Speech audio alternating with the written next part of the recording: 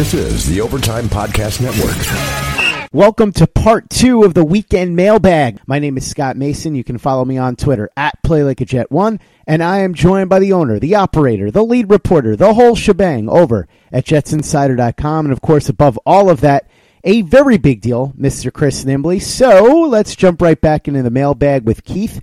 And Keith asks, hey guys, as much as I love the very big deal, the only thing I love more is Justified. So I had some questions for you since you guys said that you're fans of the show. Yeah, I think it's fair too. He says, what was your favorite scene / storyline from Justified? Also, was there ever a better character on television than Wynn Duffy?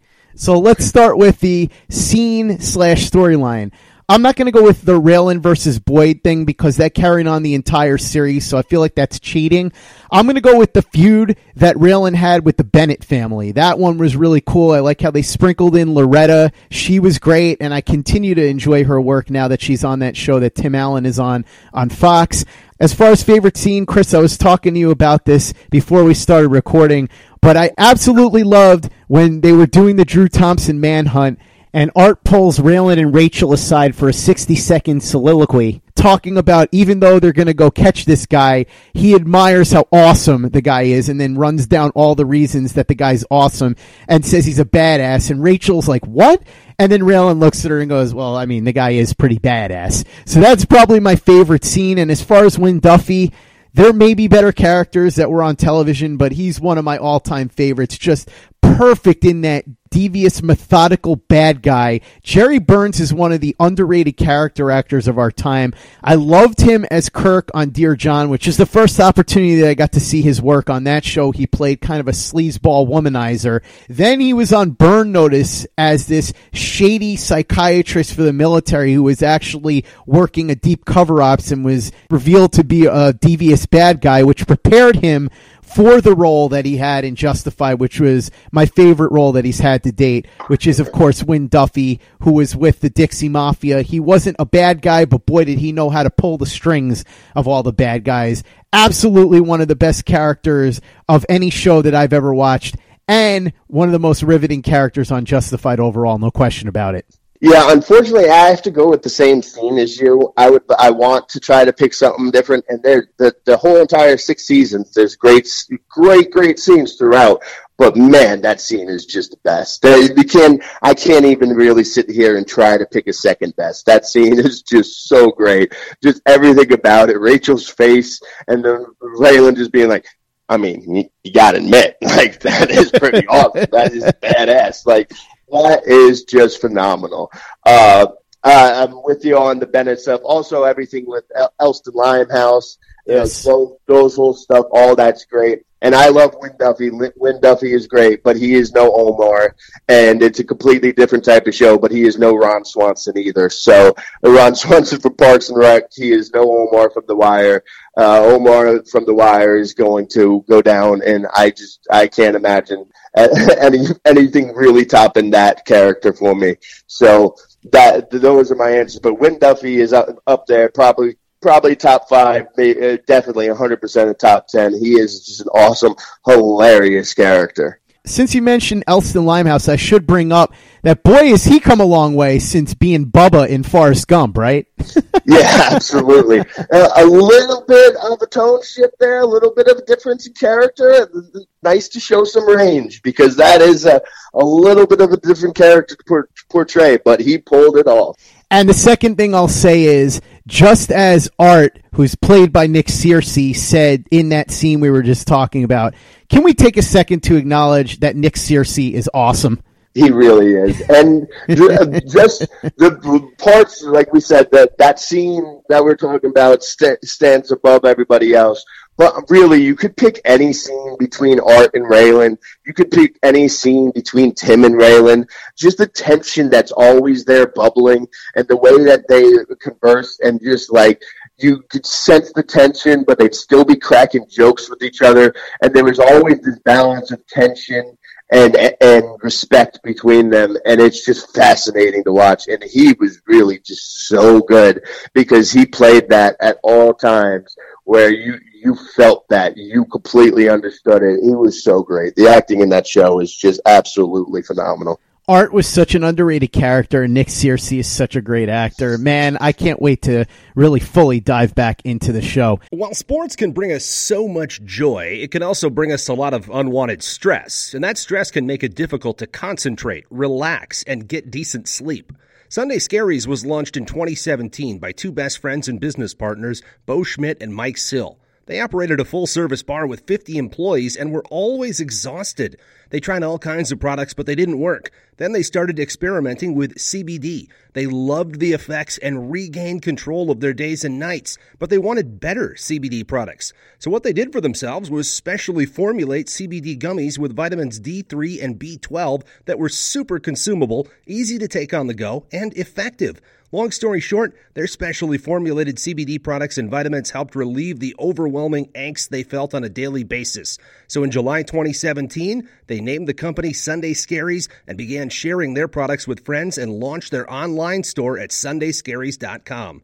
With tens of thousands of customers, monthly subscribers, and a 100% money-back guarantee, Sunday Scaries has always been on a mission to transform a worrisome nation into a chill one. And right now, we have a bonus for you. Get 25% off all products at sundayscaries.com when you use the code OVERTIME. Again, 25% off all products at sundayscaries.com when you use the code OVERTIME. This is the Overtime Podcast Network. Next question comes in from Matthew Pearl. He says, can we get a schedule breakdown? What's going on with OTAs and when does training camp start? This is really more your territory, Chris. Yeah, okay. So there's June 4th, 5th, and 6th. They have a 3-day mandatory mini camp. And then after that, it'll be about 6 weeks until they start training camp. They haven't released the training camp schedule yet, but it's always the last week of July that starts. So you'll have June 4th, 5th, and 6th, the mandatory mini camps. See Le'Veon Bell there for those 3 days. And then we'll have a nice extended break where I'll be spending a lot of time down in LBI down at the shore and enjoying that time off before we get into the hot, humid days of training camp. But again, they haven't announced that date, but that'll be the last week of July. Next question comes in from Anthony. He says, why is it so important for reporters to get all the inner workings of what went down with the Mac ouster? It's kind of absurd. And of course, he can't say what he really wants to, which is Mac was a failed GM, so Mac lost his job. So the reason that they keep asking about it and trying to get all the details is because they're reporters and that's their job. I don't really know what else to tell you. I know that at a certain point it seems repetitive, but they've got to do their best to try to get the story. As far as Gase saying what he really wants to say, I suppose that you could say he really wants to be like Jack Nicholson in A Few Good Men and say, you're damn right I ordered the code red. But yeah, he's smart enough not to go quite that far. We all know what happened, though. Yeah, I think I would probably be the only one that would really love it if he did that. And that I would stand up and give him a standing ovation if he did that. Be like, thank you, finally, respect. And everybody would be looking at me like I was crazy because I am crazy. So that's fair. But yeah, we hear this all the time. And even I saw some of this with Jets fans. Before Gase was hired by the Jets, before we even had a thought that the Jets would entertain hiring Gase, Gase got fired in Miami, and then the Miami reporters were trying to explain some of the reasoning behind it and this and all that. So then I forget who it was, but was going after the Miami reporter saying this was unnecessary. No, it's necessary, and it's also extremely necessary here because it'd be one thing if they cleaned house, then you don't really need to know the inner workings as much. But they got rid of one guy because the new guy came in and pulled a bunch of strings to get rid of him. So it is still very relevant. It is very pertinent information because Adam Gase is still here. So to be able to dig in and find more of the stuff out, what really happened, that will help give you insight to how it's going. Things are going to go moving forward from here. I get it, but also there's plenty of fans out there that want more of this information. I know that a lot of fans are sick of it, and I understand that they're sick of it, but tune it out, man. Don't click on those stories. Don't get upset at those tweets. They're going to come. Reporters are going to do their job, and they're going to report, and especially because of the time of year right now, there's not so much new stuff for us to talk about. This is still hanging around, so people are still going to try to dig. And then it's just like when I first reported that there was actually a rift here, that Tony Pauline and Lombardi's were correct that there was a rift. The only reason why I looked into it was because people asked me about it. So I said, all right, let me look into it. So sometimes it's just that simple too. Again, fans, you're not all in agreement. There's going to be fans that want the information. There's going to be fans that don't want the information. But a reporter's job is to find whatever information there is out there. And most reporters aren't like me.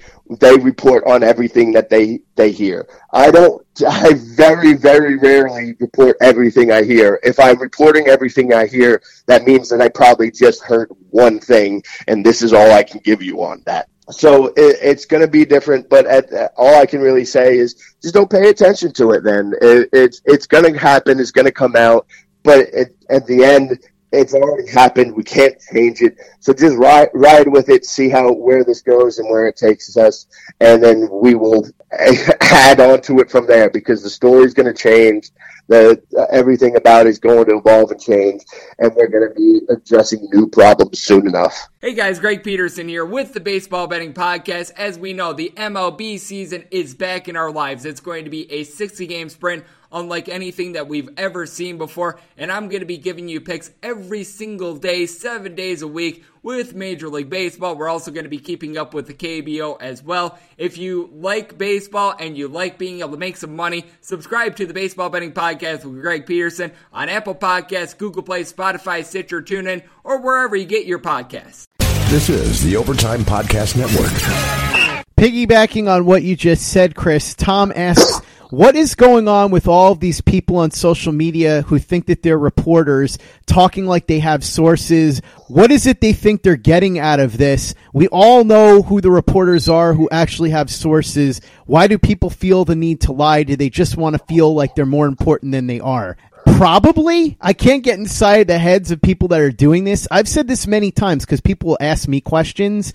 I know more than most people about what's going on, but it's not because I have sources. It's because I talk to people who have sources. In other words, I talk to Daryl, I talk to Matt, I talk to Chris, I talk to people that have sources around the team and around the league. That's where I get my information from. I'm not the one that has sources that are feeding me stuff, so I don't sit there and pretend like I know more than I do or I'm some sort of insider. I'll tell you what I've heard from talking to Chris or Daryl or Matt or whoever else.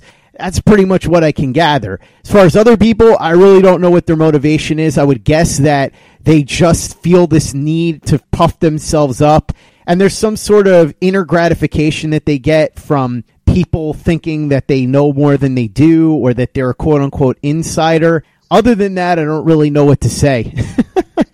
Yeah, it's we've been talking about this for a while because it's a really weird trend to me. The only explanation I can think of is just social media in general and the way that it kind of corrupts people and the people seek their attention through it, because it's really, really odd to me how all of a sudden there's all these fans who want to act like they have inside sources and they know this all types of stuff. They know the inside scoop, and they know what's really going on, and they're sitting there just talking about it and bragging about it, and I don't understand what you're getting from it. Are you just trying to dupe everybody and just build up your follower count? I get why, at least get why somebody who's a reporter or in this area would try to inflate their sources and try to paint it like that. I can at least understand the rationale to that, although I would not ever recommend anybody doing it because eventually it's going to blow up in your face and you're going to lose everything. But I know what the purpose is. I know what the goal is there. I don't get it with the fans, but it's a weird trend. But it's similar to the trend of any time that beat reporters are talking about one thing, and then I put out a tweet that disagrees with them, and then all of a sudden I mention boards are filled with people tagging the other reporters and making it look like I'm taking shots at the other reporter. There's a really weird trend where people try to do stuff like that and try to stir up drama, and sometimes maybe they just want to put themselves in the center of the drama. Maybe they want people sitting there questioning them. Maybe they just like the attention that they get from it. I don't know.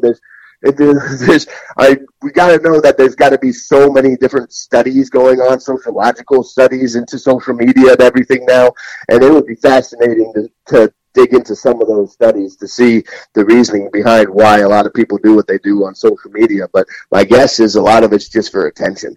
I like to call it incarcerated Bob syndrome. Yes. Yes, absolutely. And again, I'm different because I've never been comfortable with attention. I was an only child. If I was getting attention, it meant I was getting in trouble. So, and I was getting in trouble a lot. I was always causing problems, trouble. So, attention to me it's weird. I shy away from it, but there's a lot of people who get their attention from social media. That's just how it is. When you're a very big deal, you don't really care if people think you're a very big deal. Exactly. Hey guys, this is Greg Peterson, host of the podcast Hoopin' with Hoops. Despite the fact that college basketball is in the off season, it's never too early to get a jump start on taking a look at these teams because there is now 357 of them for the upcoming 2020-2021 college basketball season. I'm going to give you guys a deep dive on every last one of them, keep up with all the transfers in college basketball, and so much more. You are able to subscribe to Hoopin' with Hoops on Apple Podcasts, Google Play, Spotify, Stitcher, TuneIn, or wherever you get your podcasts. This is the Overtime Podcast Network. Next question comes in from Sal Siegel. He says, how has Darnold's throwing motion changed? I'll throw this to you, Chris, because I only saw quick highlights of what he was doing at OTAs. Did you notice anything in his throwing motion? It did look like he tightened up his the wind-up delivery a little bit. I'll have to get a couple more days of practice in to really look at it. Again, with the upstairs balcony angle, I can only get so many angles there, and it was just one practice. And, it's been a while since I really watched him throw the ball last year. So I'll have to do that. And I was actually going to ask him a question about it yesterday, but they haven't been letting us in the locker room. They've been bringing the guys to the podium so far and groups things, and I didn't want to ask him and then have everybody else write that story too. So I'm gonna wait on that. But once we see some more practices, I'm definitely going to pay closer attention to that. It does seem like he tightened it up a little bit. It's a little bit quicker release, but that's just the first impression. Give me a couple more practices before I proclaim that to be absolutely true. Next question comes in from Mark. He says, for all the crap people give Jude about Alex Smith, should we all pat him on the back for what he did to Matt Miller the other day? So, for anybody that doesn't know what this reference is about, Matt Miller from Bleacher Report came out on Twitter after the Jets fired some scout. Adam Gase was the one who pulled the trigger on that. And said that Jets fans have his permission to switch teams as long as they don't become Patriot fans, which is like, thanks, Matt. I didn't know I needed your permission to do that. I think I responded with a quote tweet saying, thank you, Pope Matthew. I really appreciate this blessing that you have given us, the Jet fans. Blessed be the fruit, I think it's hilarious that he probably thought that this was going to be another one of those Jets comments, and he ended up getting taken to town by Jude. It's funny because as much as we rag on Jude for being stubborn and for the Alex Smith stuff, when it comes to things like that, boy, he pulls those receipts out, man. And he was all over Miller with these old tweets, just making him look worse and worse and worse by the second. Connor Rogers, a friend of this show. Sorry, buddy, I don't want to go after your guy like this, but Jude was doing God's work going after Miller because that was a ridiculous comment, especially considering the things that Miller himself has said about Gase and McCagnon over the years. And Jude was there to be the one to say, well, somebody's got to do it. Might as well be me. So well done, Jude. Yeah, and this ties into what I was just talking about with the last question. Don't sit here and go at Matt Miller sitting here talking about how I'm taking shots at him, because I don't know him personally. I don't know much about him except what I see on Twitter. But you can have disagreements about things without it being a shot at him, and it was ridiculous for him to say that. Number one, the "you have my blessing" part of it. Okay, cool. Like, no fan needs some media person's blessing. Nobody needs my blessing to do anything, and I'm a very big deal. If you want to switch allegiances to teams, go switch allegiances to teams. You don't need a good reason. If that's what you want to do, then go ahead and do it. To tell people that you're a blessing, that's a little bit crazy. Also, again, I will point this out, to sit here and say, especially with the Jets, after everything we've seen of the Jets over the last 50 years since they won the first and only Super Bowl, firing Mike McCagnon because of the timing is what's going to get you to jump ship. I'm sorry, man. I know this is a staple that Jets fans do. Oh, if they do this, I'm out. I'm finally done with this team. If firing Mike McCagnon is going to get you out, then okay. But firing Mike McCagnon is not a reason to leave a team. That's a reason to celebrate. That's a good thing. There's a lot of concerns and worries, fair concerns and worries about this team.